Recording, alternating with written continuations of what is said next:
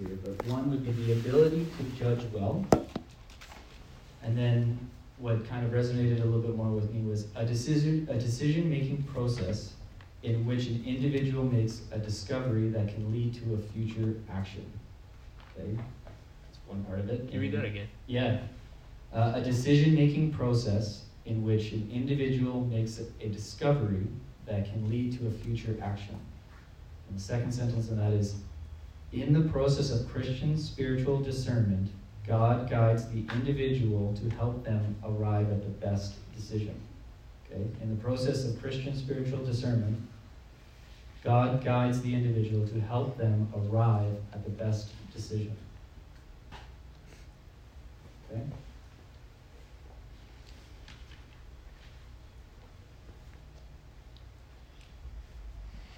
So there's a couple of verses I just wanted to speak out about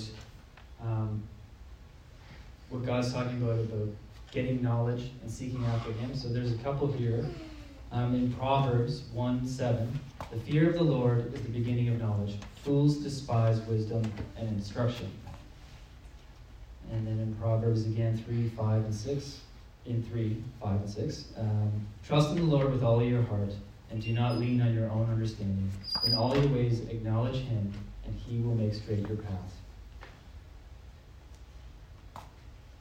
So we need to be trusting in the Lord with all of our heart, not trusting in our own knowledge, because we ultimately lack enough knowledge to be able to accomplish all that we're meant to accomplish, right?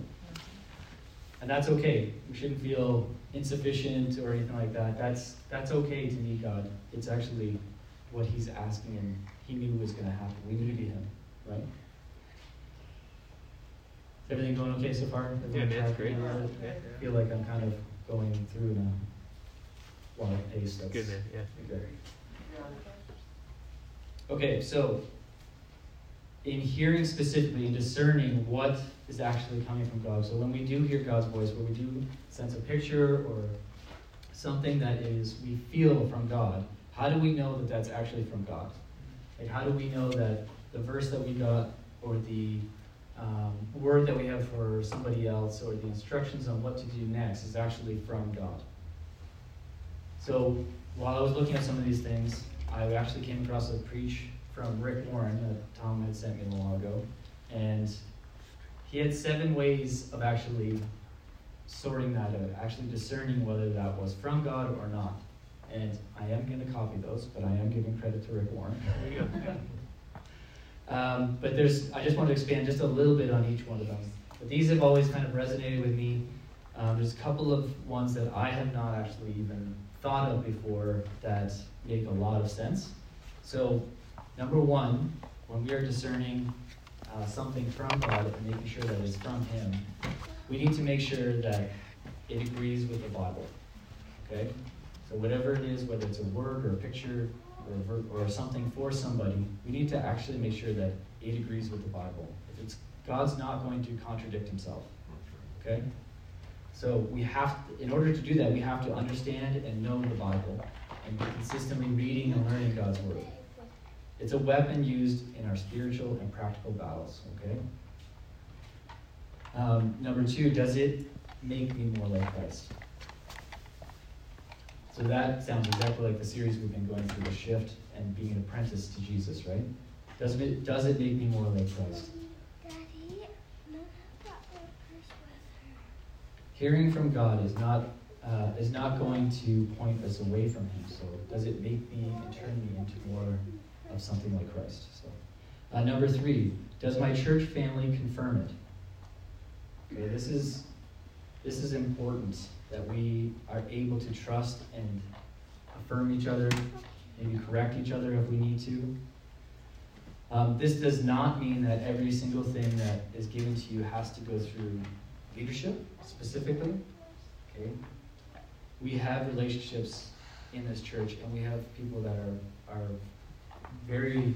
have a very strong walk with the Lord, and those people can be trusted to help you discern whether something is from God or not.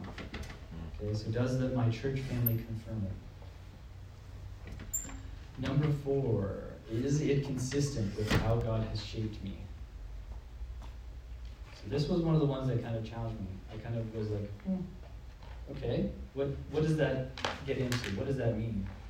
But what we're talking about here is, I'll read from Ephesians and then kind of break it down a little bit.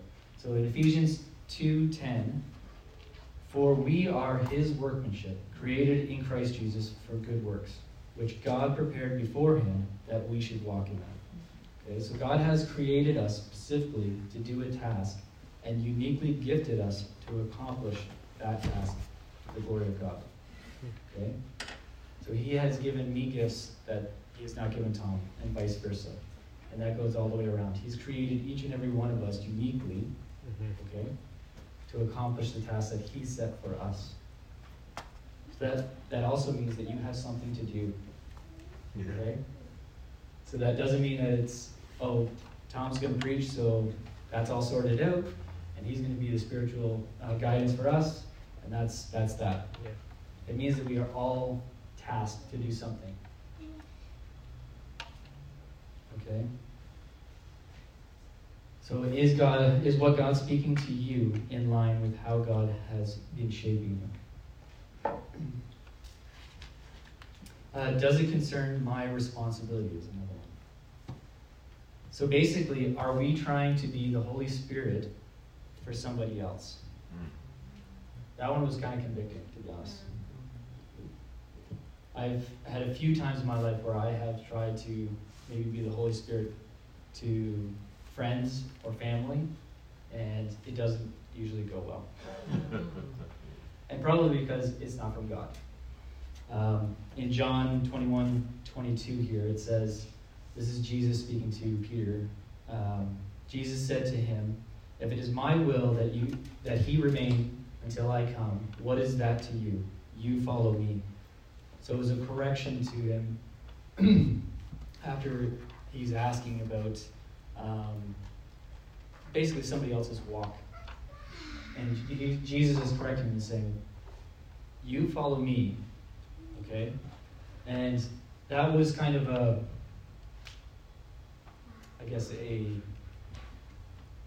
revelation in my heart that sometimes I wanted to speak out on behalf of the Holy Spirit to maybe guide or lead somebody in a way that wasn't my responsibility. And that's kind of hard. It's kind of hard not to want to speak into their life in certain ways. Now, that doesn't mean that we can't ask questions and walk along with people, and if they're asking and willing and sharing, like we're talking about here, then definitely there's an opportunity for correction and guidance and leadership in that way. But we don't need to be the conviction of the Holy Spirit to people. Okay? God can easily speak to any one of us and convict us of something that needs to be convicted. Number 6. Is it convicting rather than condemning? Okay? God does not give us a spirit of condemnation or oppression. Okay? He will convict us so that we have an opportunity to bring that before him in repentance so that we may be set free of it, but he doesn't condemn us with no resolution. Okay? So if you're feeling a condemnation in something that you've received and there's no resolution to it, that's probably not from God. That's probably from the enemy trying to just hold you down or back from something that could be an opportunity. Okay? So God will convict us, but there's a resolution in that. There's a repentance. Okay? And number 7, do I sense God's peace about it? Okay? So God will not contradict himself. So if God is saying something to you and there's no peace about it, or there's no peace about it, then it's likely not from God. A word from God should feel encouraging, sometimes challenging, but even while challenging, it shouldn't feel like something against his word, or that there should be a peace about it. In 1 John 4:1, there was something here that just kind of, I'll say, resonated with me about possibly hearing something from the Lord and you're not sure of whether that is or is not from Him. But I've had times in my life where I've heard something and I've kind of thought it was from Jesus, but it also seemed a little off. And I wasn't even sure how to, not to just how to go through these steps, but how do I ask God to clarify what it is, or if it is Him that's speaking to me. Does that make sense? Yeah. So you're hearing something, but you're not entirely sure if that's actually from God, whether it's yourself, whether it's something else. So 1 John 4:1 here says, "Beloved, do not believe every spirit, but test the spirits to see whether they are from God. For many false prophets have gone out into the world."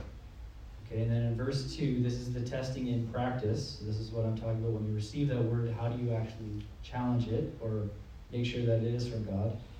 And so verse 2, and that says, "By this you know the Spirit of God. Every spirit that confesses that Jesus Christ has come in the flesh is from God." Okay? So that can literally look like receiving a word, you're not 100% sure. God's not afraid for you to ask if that is actually from Him, right? You could even say those words. You could even say, "Lord, I've heard this. I want to confirm that it is you. Does this word come from somebody or from something that confesses that Jesus Christ is King?" And He has the ability to let those things fall to the side, or to resonate in your heart, or to even confirm it in a different way. Okay? But I don't think that we should, if it doesn't sit with you well, if it does not bring you peace, I don't think that you should just let it sit there. I think you need to take action on it. And that's one of the ways you can take action, besides bringing it to somebody that you trust or know. So that was some of the things I kind of thought about discernment. But then I have two more questions which are kind of similar to each other that I guess are the practical side of it, of actually being, once you have discerned something is from God, what is my responsibility when I do hear from God? And how do I use what God's spoken to me for His glory? So to me, we need to step into what God is speaking to us and not away from it or putting it on a shelf or just for us to pull down later. Let's prayerfully consider what God's saying. Is it something for our church? Is it possibly a prophecy or an encouragement or a correction? Is it a conviction that we need to bring back to Him and allow Him to work something out in our lives? Even if God is speaking an encouragement to us, let's take action in that. If He's encouraging us in something, let's have a thankful prayer of faith and say, "Thank you, Lord. Thank you for confirming that in my life. Thank you for encouraging me through this. Thank you, Lord." Let's take action in everything that He's actually speaking to us. I believe that hearing from God always requires an action. Not always a huge, multi-layered, 20-step process, but at least a reaction of praise to Jesus for loving us so well and caring enough about us to speak with us. How's everybody doing? Really good. Okay. I don't really have a whole lot more, but what I did want to ask you guys is if we can just take a minute and just pray. We don't have to have some kind of everybody come up and tell us exactly what God told you. But I want us to, if we're talking about taking the time to actually listen and hear from God, let's hear from God. Let's do that this morning. Let's not move past it real quick, trying to move on to the next thing. Let's take a minute and just pray. We'll just pray at our seats. And just, even if you want to open your hands up and ask to receive something, if you do feel like you have something that you'd like to share, come up and talk to me about it, and we'll share that. But I think it's important that we make time and space for God to speak and for us to hear. Okay? So we'll just do that now. And just pray we'll give ourselves a minute here and just pray, and then I'll close this out and pray, okay?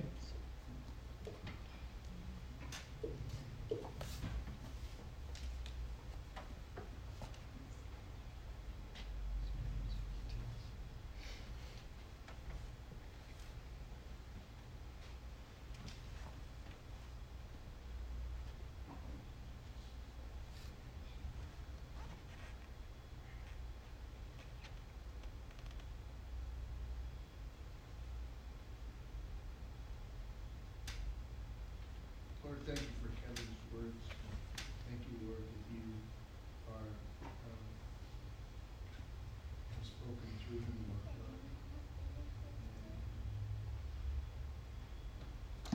We just thank you that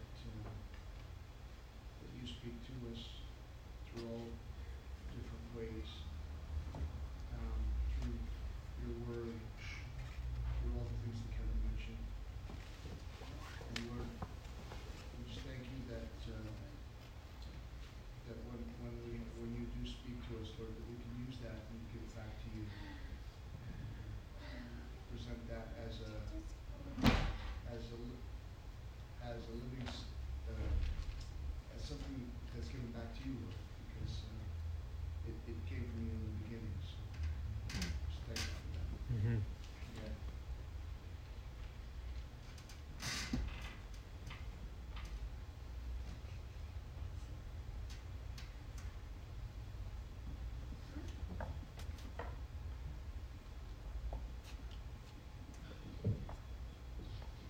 Lord, I thank you that you invite me to come to you and just take comfort in the silence, and that I can just sit with you and hear your voice and just sit and be quiet. And there's just so much noise in this world. There's so much information being poured out everywhere, but that I take comfort in just being invited to sit with you in the silence, and that you will speak to me gently and with peace and with joy, and I just feel a refreshing of just your comfort and what you have for me and for everybody here. Lord, I thank you that you love us so individually and specifically and you know what we need, and I just pray that we can silence everything that is not of you, and that we can discern your voice more clearly. Thank you, Lord. Mm-hmm. Thank you, Jesus, for the opportunity to hear from you, Lord. And thank you that we have a church family that you have created that we can bring these things to, and that we can trust in. And Lord, ultimately, that we can give all glory back to you. So we thank you, and we pray this all in Jesus' name. Amen.